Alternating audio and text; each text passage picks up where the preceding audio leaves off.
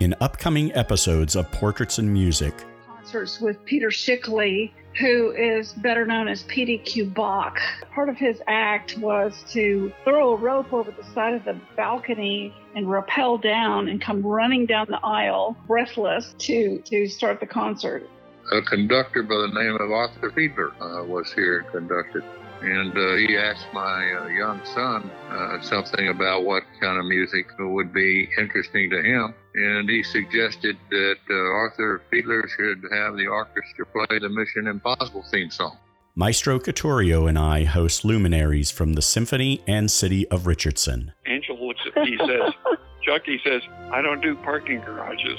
And when those cannons went off, I thought, oh my God, we're going to all be sued. Chatting with them about their favorite memories. Super serendipitous. And it was with no other words, but it was actually announcing the retail center that was to be developed on that acreage called Promenade. A living history of the city and the symphony. I went to one in Glasgow, Scotland, which was a huge formal event. I suspect there are burn celebrations in every metropolitan area in the United States. From the people who helped to shape both.